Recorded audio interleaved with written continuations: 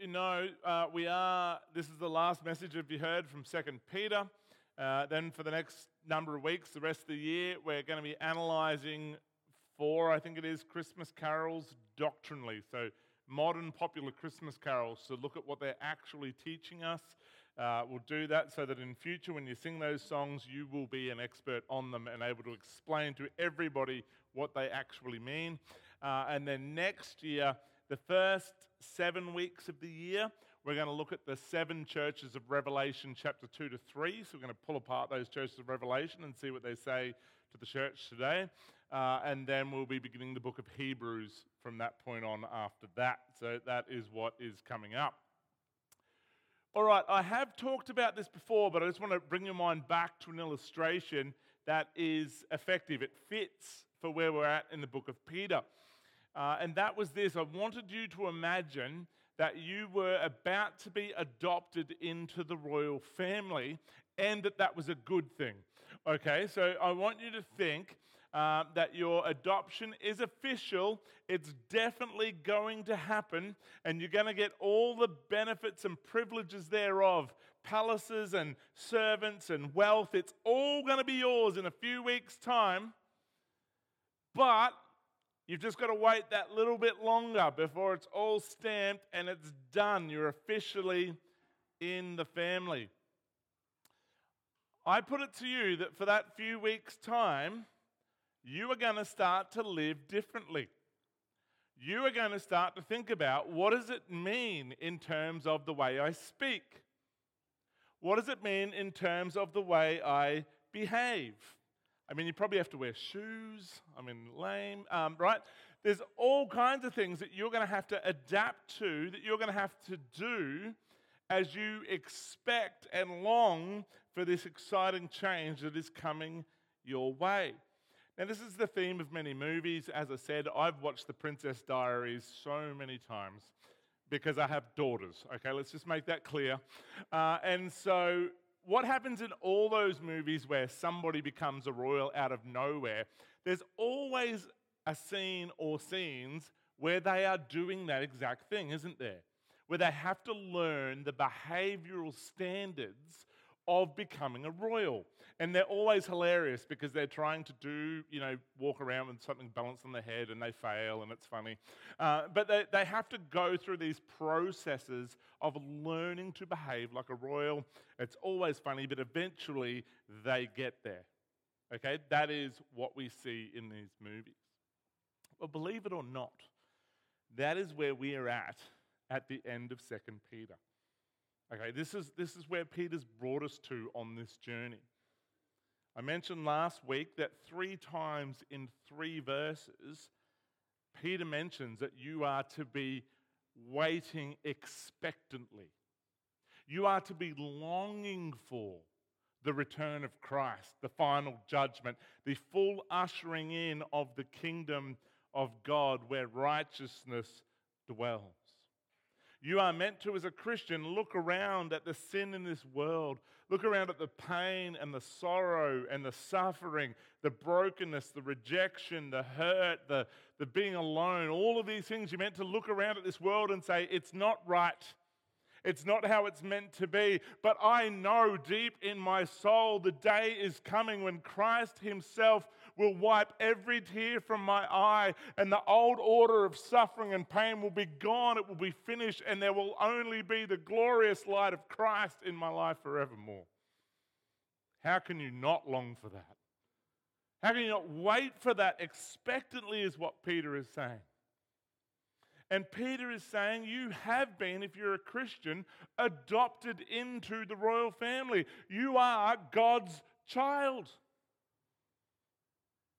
In one sense, now, right, because Christ has done everything necessary for salvation, your salvation is guaranteed. But in one sense, it's not fully realized. That just means it's not your lived reality yet. Until that day when you die and you then wait to see Jesus face to face, and in a moment you're made like him, and all you will know forevermore is glorious grace of God. Peter says, live like you are waiting to join that family. Right? Live like You are expectantly hopeful of what is coming soon in your world. Right? Live like. So what does that mean? It means that you begin to read the scriptures, you begin to pray, you begin to hang out with other Christians, and you begin to learn what it's like to belong in the family of God. Okay, and if we followed us around with a camera, we could see those hilarious bloopers on the way, except they're really not that funny most of the time. When we trip up and we make mistakes and we don't live out what God desires from us, what do? We repent and we keep moving forward, expectantly longing and waiting for our final and full adoption into the family of God. That's where Peter brings us this morning. So if you have your Bibles, you can open up to 2 Peter chapter 3, 14 to 18. 2 Peter 3, 14 to 18.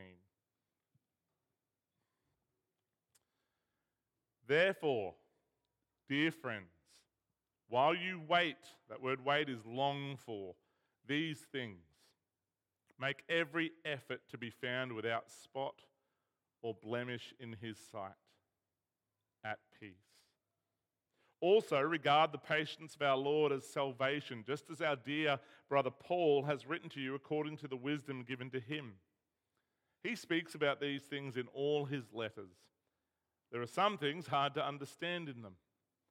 The untaught and unstable will twist them to their own destruction, as they also do with the rest of the scriptures. Therefore, dear friends, since you know this in advance, be on your guard, so that you are not led away by the error of lawless people and fall from your own stable position. But grow in the grace and knowledge of our Lord and Saviour, Jesus Christ.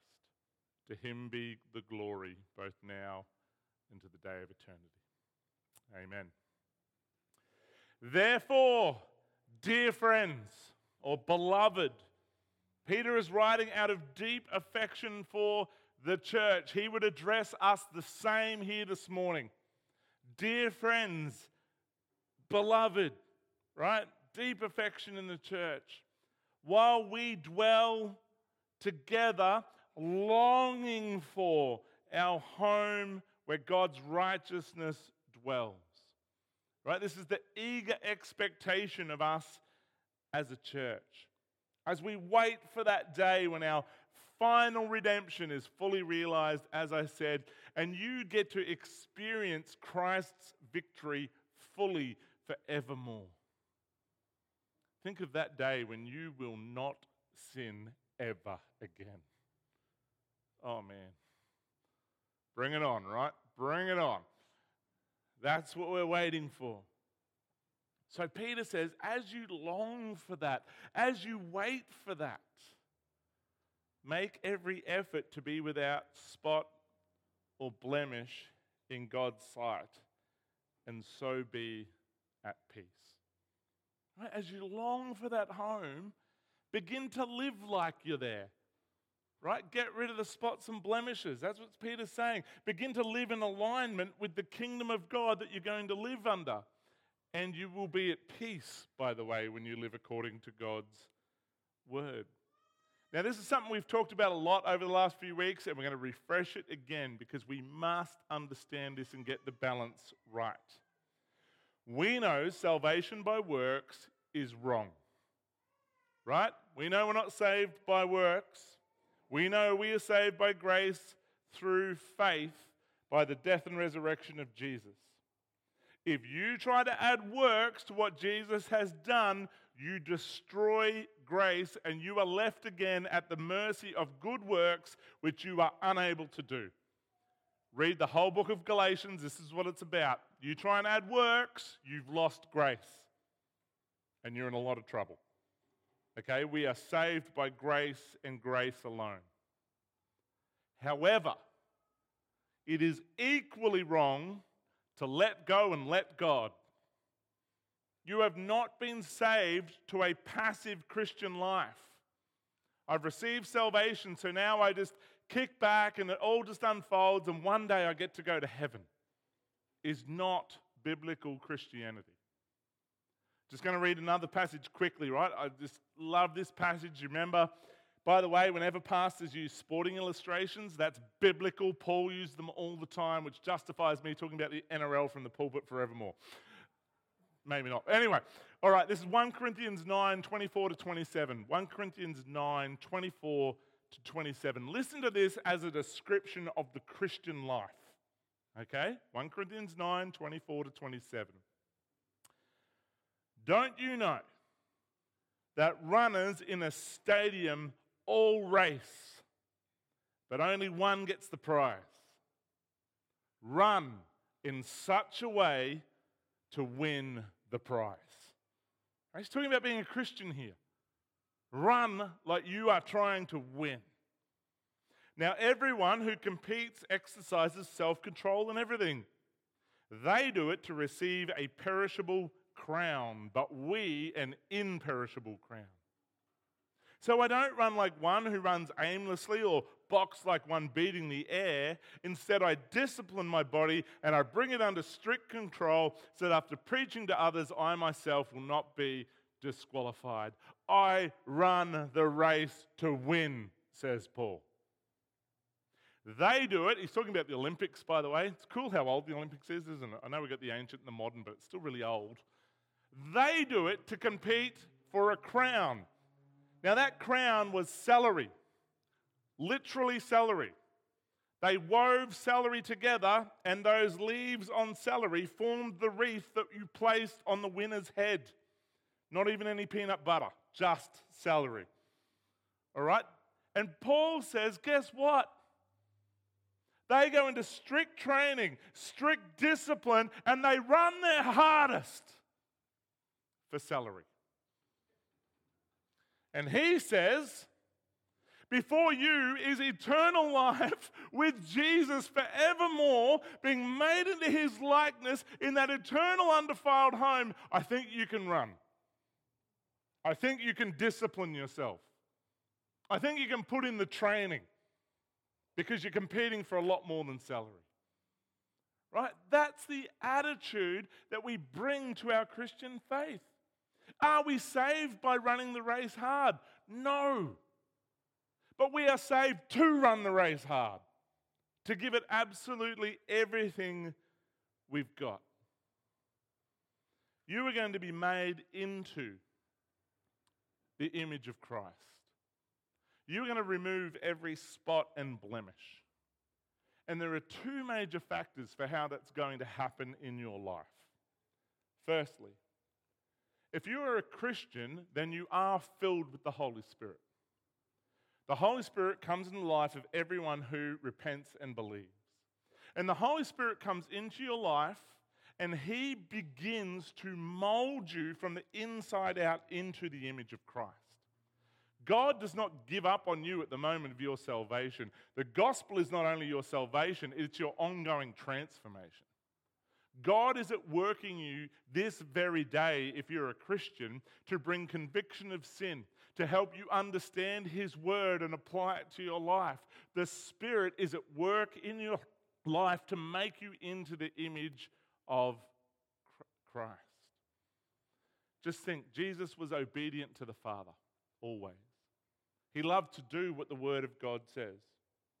And if the Spirit is working in your life, molding you into the image of Christ, then you will love to be obedient because you're becoming like Jesus.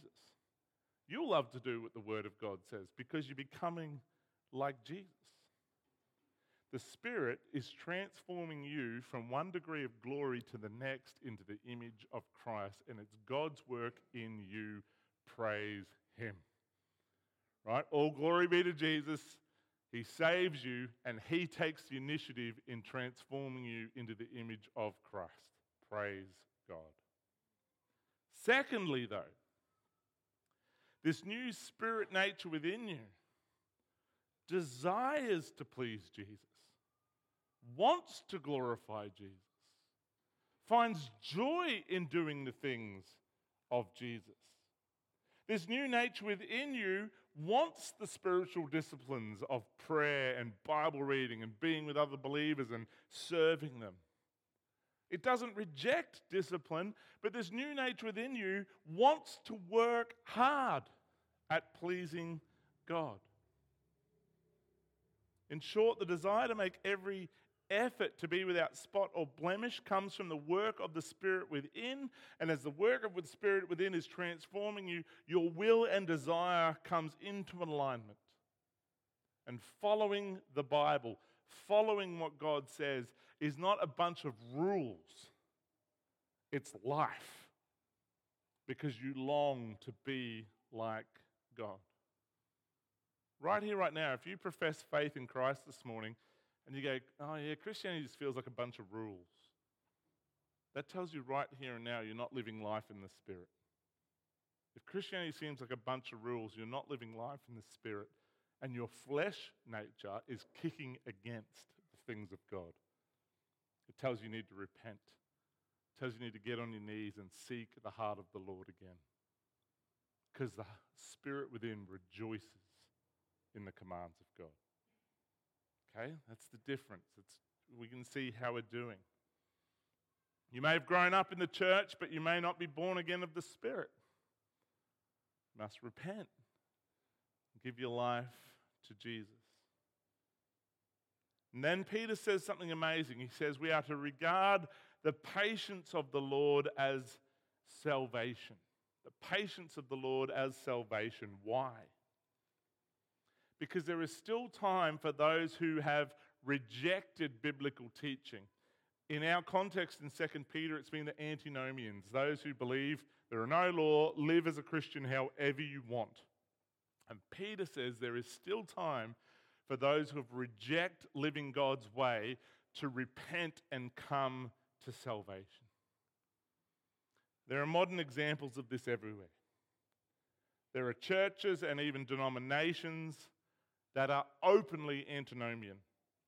You can be a gay or trans minister in the church, clearly rejecting God's word. They've rejected God's character to love. And if God is only love, then you've made him less than God. Yes, God is love, but God is also just. God is also holy. God is also jealous. Right? These are all equally the attributes of God. And to emphasize one over the other is to reduce who God is. Right? We cannot do that.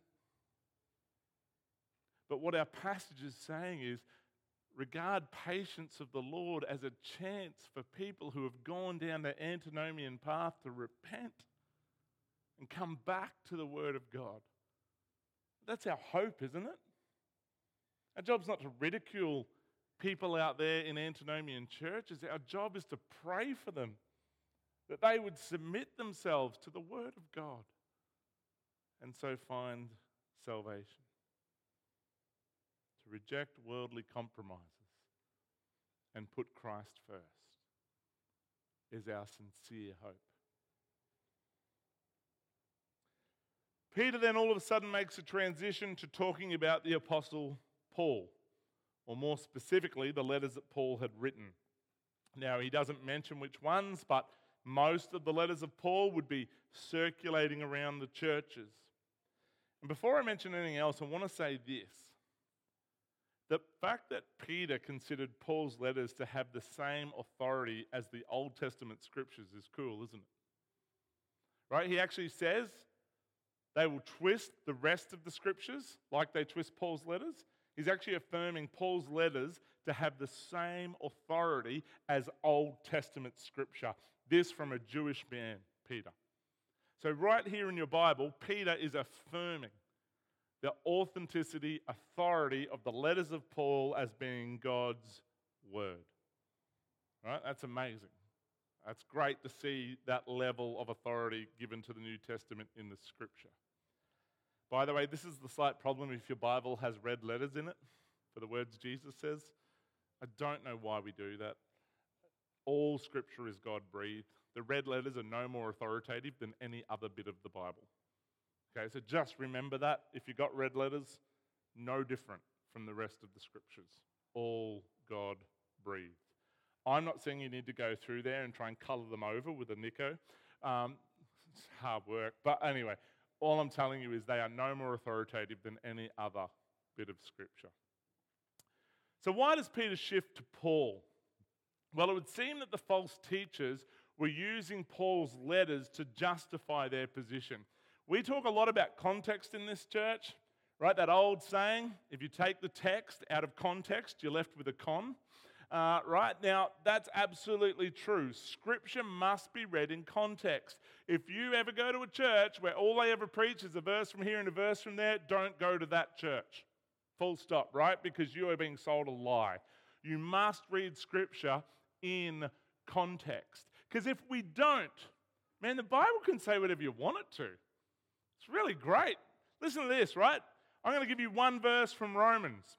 What if I base my entire theology off this one verse? Romans 3:20. For no one will be justified in his sight by works of the law, because the knowledge of sin comes through the law. Okay, church, I put it to you that no one will be saved by law, and sin actually comes because we talk about law. So therefore, if we want to avoid sin, never talk about the law again and live however you like. Right? I've got a biblical argument here, Romans 3:20. Somebody should throw something at me right now, right? He's close, there you go. Why though? Because I'm taking one verse out of context and I'm building an argument from it. And that is the danger of listening to preaching that goes that way. This is utter foolishness. Paul says emphatically that we cannot keep sinning so that grace may increase. He's incredibly clear that our lives must change and grow in the Spirit, which is why we have to read context. Paul would say neither Jew nor Gentile will be saved by the law because there is no one righteous, not one. His point is not that we won't live lives honoring to God. His point is that we need Christ to be saved. The Old Testament looked forward to a time when the law would be written on our hearts, and that was fulfilled at Pentecost. We are filled with the Spirit and are being changed into the image of God, changed from rebellious people to obedient children. That is the work of God that we see in Romans. Read to you another passage from Romans, Romans 12, 1-2. Therefore, brothers and sisters, in view of the mercies of God, I urge you to present your bodies as a living sacrifice, holy and pleasing to God. This is your true worship. Do not be conformed to this age, but be transformed by the renewing of your mind, so that you may discern what is the good, pleasing, and perfect will of God. Clear from Paul. Present your bodies as a living sacrifice, holy and pleasing to God. This is your true worship. Paul is abundantly clear in these things. Peter says some are trying to twist Paul's letters to support living however they want, and they are wrong. Now he does say Paul writes things that are difficult to understand, and I don't believe Peter is saying they're impossible to understand. He is saying, church, it takes work. It means reading in context. It means developing a biblical theology, working our way across the Scriptures. And for most people, you won't become a Christian and straight away understand all of these things. It takes effort. It takes running the race to win, to understand the fullness of what the Scriptures are teaching. Okay? That's what Peter is saying. Not that it's impossible. Gee, how does grace and works go together? Peter says it's there if you put in the work. But you've got to be willing to put in the work. All of this brings us to the final part of our passage. Therefore, dear friends, since you know this in advance, know what in advance? Know the truth. Know that false teachers are out there. Right? He says, since you know this, be on your guard so you're not led astray by those false teachers who twist doctrine. How are you going to be on your guard, church, against false teachers? Peter says they're coming, and they're coming to erode your faith, how are we going to be on guard? Know the Word of God. Put in the work. Put in the effort. Right? Know the Word of God. Who here has ever played Jenga? Jenga, you know, that wooden block game thing, Jenga? Some of you are lying. You've played it. Yeah, there's a few hands going halfway up, right? Yeah, look, heaps of us have played Jenga, and Peter's point is this. Our firm foundation is like Jenga before you touch it, right? You can jump around Jenga, and it's solid as. But every time you pull out a block, it destabilizes. And Peter says every time you listen to a false teacher tell you that, you know what, the Word of God's not relevant to today, you take another block out. Or a false teacher's going to tell you, you know what, the Bible's got to be culturally understood. It meant one thing then, it means another thing now, and we erode our faith in Scripture just a little bit more and we take another block out. And the more we listen to false teachers, we keep pulling out the blocks until our whole faith is shaky. And all it takes is a breath of wind to knock it over. That's what false teachers do. Brick by brick, they pull down the firm foundation and create a house built on sand. What do? We grow in the grace and knowledge of God. Remember that Jesus came in grace and truth. We grow in our knowledge of grace, and we grow in our knowledge of what Jesus taught us. Growing in the grace of Jesus means you grow in awe and admiration for what Christ did. Growing in truth means you unpack and know the Word of God. Grow in knowledge, says Peter. Grow in knowledge. Because knowledge will protect you from the antinomians who want to tip you over. Now, I've said most of you will fall slightly to one way or the other in the church. There'll be the grace people in the church, and there'll be the truth people in the church.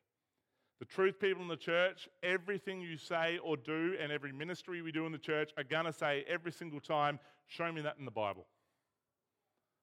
Praise God for you. You are valued, loved, and necessary in the life of the church. But the Word of God says, grow in grace. Because it's not just about rules, it's about people as well. If you're a grace person in the church, you're the kind of person who will always say, yes, the Bible's true, but have we thought about the impact on people? Is there another way we could present that where we're not going to hurt anyone? Right? Praise God for you. You are necessary, valued, and needed in this church, but you must grow in knowledge as well, because we can't just operate according to grace. Okay? We need both groups of people growing in grace and truth. Okay? That's what we need to be committed to in the church. The reality is there is right and wrong. There are spots and blemishes that must be fought to be removed from our lives. Both groups must appreciate one another, work on your own life, and grow in grace and knowledge together in the church. Finally, recognizing the full deity of Christ, Peter's closing doxology is to Christ alone, to him be the glory both for now and to the day of eternity. All glory be to Christ. To me, that sums up everything. All glory be to Christ because he alone paid the full penalty of your sin on the cross. All glory be to Christ as you live for him and his word from this day until the day you see him face to face. All glory be to Christ because he is at work in you to mold you into the image of himself. He is at work in you to conform you to the will of God. Your start, your middle, and your finish are because of Christ. That's what Peter is saying. So all glory belongs to him for now and forevermore. Let's pray.